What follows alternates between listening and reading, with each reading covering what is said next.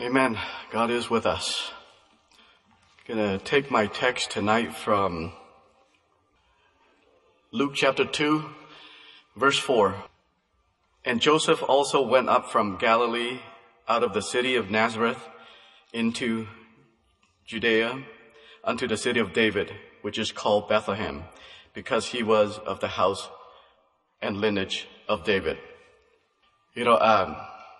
This last Christmas, we didn't get to go where much, or we didn't gather with big family or anything. So, and also during December, our family devotion is, starting in the book of Matthew.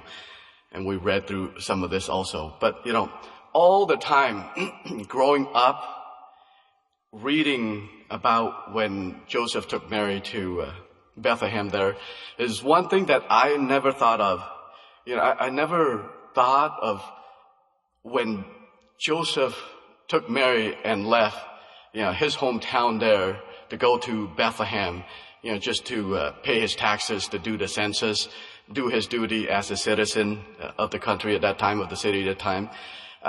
Did he ever thought that he was never coming back home to his hometown?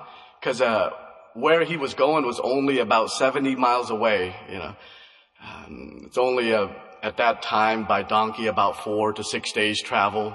But since Mary was pregnant, probably a little bit longer, a couple of days longer. It's almost the same distance as us, some of us, depending on where we live, going to the beach, Seaside or Lincoln City. I mean, can you imagine just, one weekend you're going to the beach and then you're just there, you're never coming back here. I never thought of that. I mean, that's just amazing. I wonder did Joseph ever thought of that, hey, I'm going to go pay my taxes, do some census, and then never coming back home again. So, and that's what happened. There is a lot of reason why people move.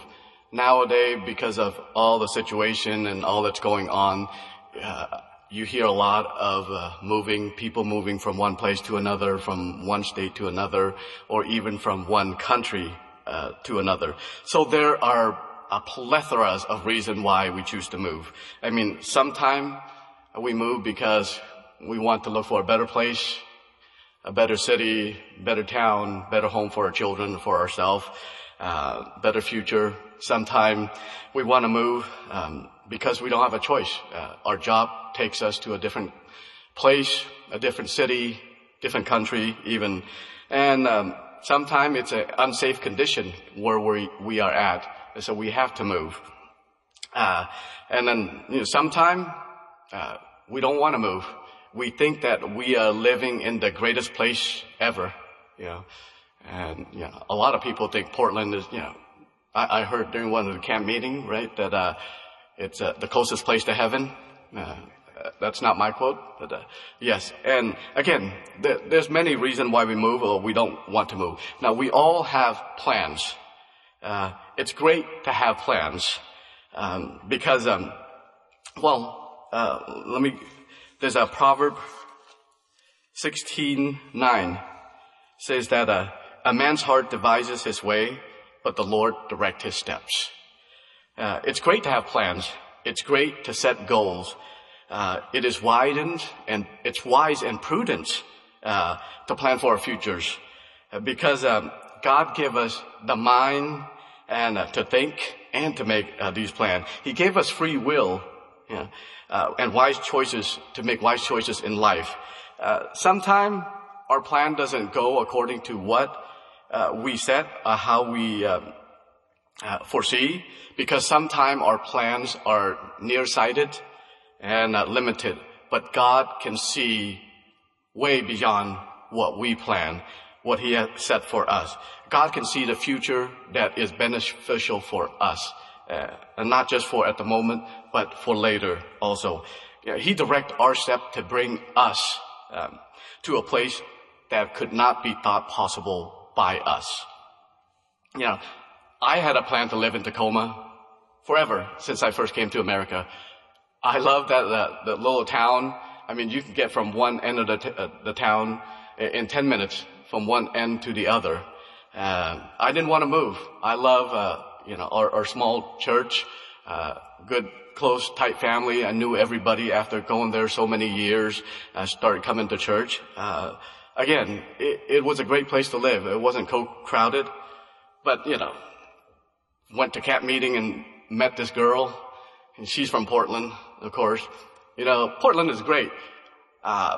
When we were still all at church here, I still haven't met everybody that's coming to church here yet. And I've been here for, more than 15 years.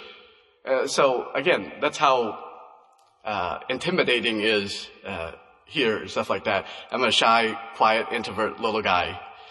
But again, I even convinced, when I met this girl and asked her to marry me, say, hey, let's come to live in Tacoma for a while. I was thinking and hoping, praying that she would fall in love with Tacoma and just stay there. And sure enough, we even, right before our lease was up, we even went to look for a house. We almost even put an offer up for a house there in Puyallup. But, the next week, and out of the blue, God gave us an opportunity to move here. Yeah. And of course, we couldn't say no. And we prayed about it. We had the peace, and we knew it was God's will. So here I am in the great city of Portland. And hopefully, if you, once COVID thing is over, if you haven't come shake my hand yet, please do. Again, there's some of you yet still need to meet and get acquainted with. So, but again, sometime we have to move because we don't have much of a choice. It's unsafe. Just like Mary and Joseph, the second time when they moved, they lived in Bethlehem for a couple years already. So, I'm sure he got used to that. And then God warned Joseph that, hey, you need to get up, take the child and the mother, and go into Egypt because your life are in danger, and their life were threatened. So again, there may be time why we have to move because reason is our life is in danger and the situation is unsafe. And Adam and Eve had a perfect place to live. It was literally perfect. Anything they want, anything they need. I'm sure probably the most beautiful sunset, sunrise ever. But because of their sin, they gave up paradise for hardship. Because of their act of disobedience, it cost them the best place ever to live. Again, just like them, because of our act of disobedience, it could cost us where we should be in God's will. And when that happened, you don't want to, but you will be out of God's will. Again, just like Adam and Eve, it cost them everything. So they choose to live in hardship. Yes, I say choose because it's their choice, because they chose to disobey God's command and God's will. And the same with us. We all have a choice. Like I mentioned earlier, God gave us free will. We have a choice. We know what's right and what's wrong as long as we let God lead us. Now, then there was a rich young ruler in the New Testament. He had everything. He was well taken care of.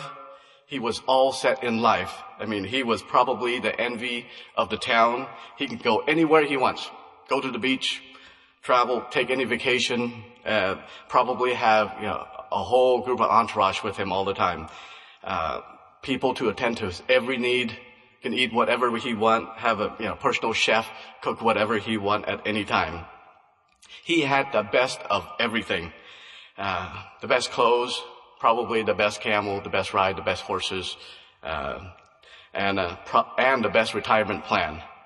And he probably, donated to the local synagogues and give plenty to charities. But you know what?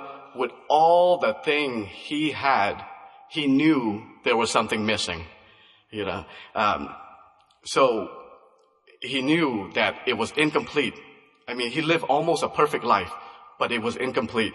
So again, he asked Jesus, what do I need to do to enter into the kingdom of heaven? And of course, Jesus told him, give up everything, sell everything you have and follow me. He didn't want to do that. He cherished what he had so much that he didn't want to enter into heaven. He cherished the possession so greatly that he's not willing to give that up to go with Jesus, to live in heaven in eternity, which is sad. Now, contrary to that young ruler, there was another ruler that was willing to give up everything and move to a place that was very beneath him, literally and figuratively. He was willing to give up his position, his power, his throne, his crown, his life to show us his love, to show us that he cared. He moved from an incorruptible place into an incorruptible body just to show us that he loved us. He realized, he knows that, hey, the world that we're going through, yes, might be tough, it might be hard, but he was willing to, give up being in that perfect place to come down to show us a way that, hey, I will show you how to go through this world, how to live through this world. If I can overcome it, you can too. And there's no reason you can't, because I will come in as one of you. I will come down to be as one of you so I can show you the way through this world and to get to the heaven, where a place where I will set up and build for you. Now, for that reason alone, he loves us so much that he came us to be one of us, to show us to overcome this world. It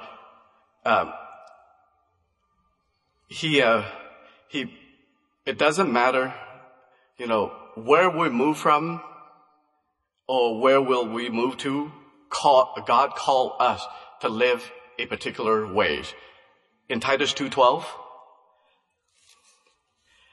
it says, teaching us that denying ungodliness and worldly lust, we should live soberly, righteously, and godly in this present world. And that's what Jesus came to do. He came to show us how to live, to denying ungodliness, worldly lust, and to live righteously and godly in this present world. And that's what he did. He lived without sin. He lived through this world, in this present world, denying all that. So we can too. If he can show us the way, and he did it, then we can also. Spiritually, we are called to move towards God. We are constantly to draw closer to him, because it says, draw nigh to God and he will draw nigh to you. Tonight, if you are not moving closer to God, you might be moving away from God. If you're not moving toward God, you might be moving towards yourself. If you're not moving toward God, you might be moving towards the world. And if you're not moving closer to God, you might be moving closer to hell. Just think about that. If you're not moving closer to God, you are moving away from him. If you're not moving closer to God, you are probably moving towards yourself. And the world teaches us that we can become our own God. We can become our own master. No, the Bible teaches us that our master and our God is the Lord and Savior, our Lord and Savior, Jesus Christ. Again, if you're not moving towards God, you are a step moving closer to hell also. That might sound harsh, but it's the fact. It's the truth. The only thing we should be moving towards is God and his love for us. It's in life, it is important where we live, but this is not our home. Right now, we are to live, not what we should live expecting, where do you want? The question for yourself is, where do you want to live at the end? Not right now. The most important question you should ask yourself is, where will you live in eternity? Where are you moving towards in eternity? Because that is the main question. Because with the world's going on and everywhere we believe and how things are going, it is another day closer where Jesus will be coming back. Where will your home be in eternity? If you're not sure, if you don't know for sure, if you're not 100% sure, boy, tonight, you better make sure that you are sure, 100% sure, where your home will be in eternity. Because, at a blink of an eye, Jesus will be back soon, and to take those who has accepted him into their lives. Right now, who or what you are moving towards will decide where your home will be in eternity. Don't be like the rich young ruler who has everything in this world, but knew he was missing something more important in life, but was not willing to give up this world for a better future, for a better eternity. So tonight, what are you afraid to give up in this world that is holding you back from having a place, having an address in eternity? So God is calling you right now. He wants to move into your heart and into your life. He wants to direct your steps. Are you willing to move towards him and not away from him? So let me close with this verse here. Titus 2:13, which is after that one. Looking for that blessed hope and the glorious appearing of the great God and our Savior Jesus Christ. Are you looking for that great hope that when Jesus is coming back and to be with him in eternity? So tonight, my question for you is, what are you moving towards? Who are you moving towards? If you are not moving toward the Lord Jesus Christ, you are moving in the wrong direction.